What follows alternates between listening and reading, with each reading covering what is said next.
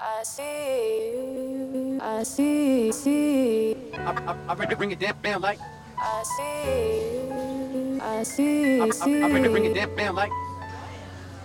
Hello, welcome. How are we tonight, UNO? We are many people. I'm very happy everyone's here.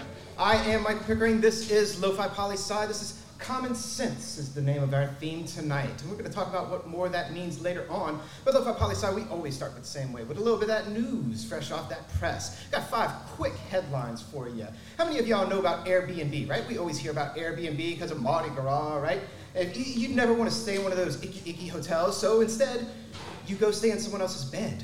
And that's Airbnb for you. Well, Airbnb, you may not know, but it's all around the world. And Italy has Airbnb as well. But Italy and Airbnb aren't getting along right now. Airbnb apparently hasn't been paying their taxes in Italy.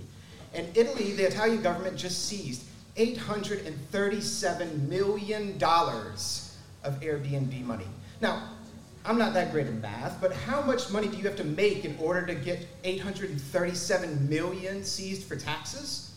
It means Airbnb is making billions of dollars in Italy off of just renting people's houses. But Airbnb, anyone want to guess their surprise, right? They were like, oh, I'm so surprised and shocked and I'm disappointed by all of this. And it's like, really?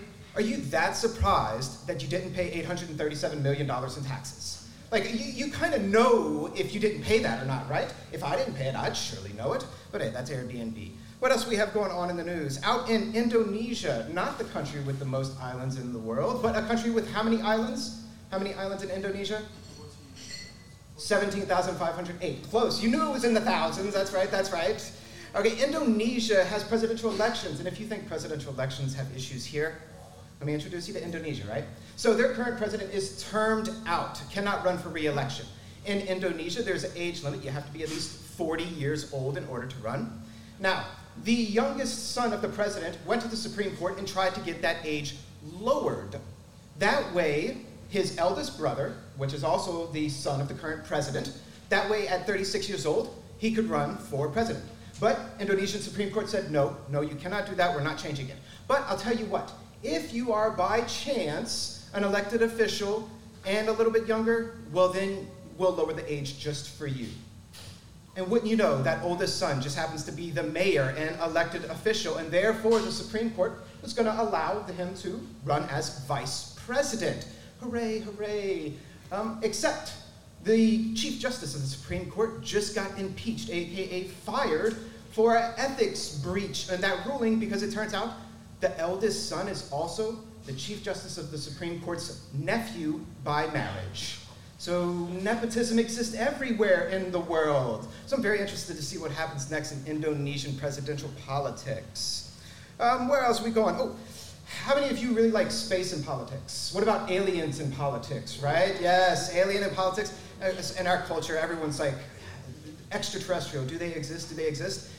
Well, Mexican Congress is getting to the bottom of it for all of us. This week, the Congress of Mexico are interviewing some doctors who have excavated some mummies in Peru, and those doctors are saying that these Peruvian mummies are extraterrestrial. So coming soon, Mexico is going to give us the answer. Are there extraterrestrial that have landed before? I'll update you and let you know for sure. What else do we have going on in the world? Chile, South American news for you. How many of you know that Chile, 3 years ago, decided to throw away their constitution? Like, they're a democracy, one of the strongest democracies in the world. And Chile said, you know what? I don't like my constitution. 78% of the population said, I want a new constitution. And so they did it. And so they've been working on writing a new constitution. Well, last year they had a new one. Put it up for a national vote. It failed. The people were like, no, this is not my constitution. No. So they had to rewrite another constitution. And they just finished it. And it goes up to vote next month. So we're going to find out if after 3 years, Chile, one of the strongest democracies in the world, do they have a new constitution or not? I'll update you on that one for sure.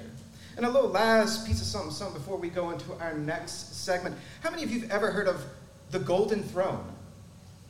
The Golden Throne. What is the Golden Throne? It's kind of a throwback expression.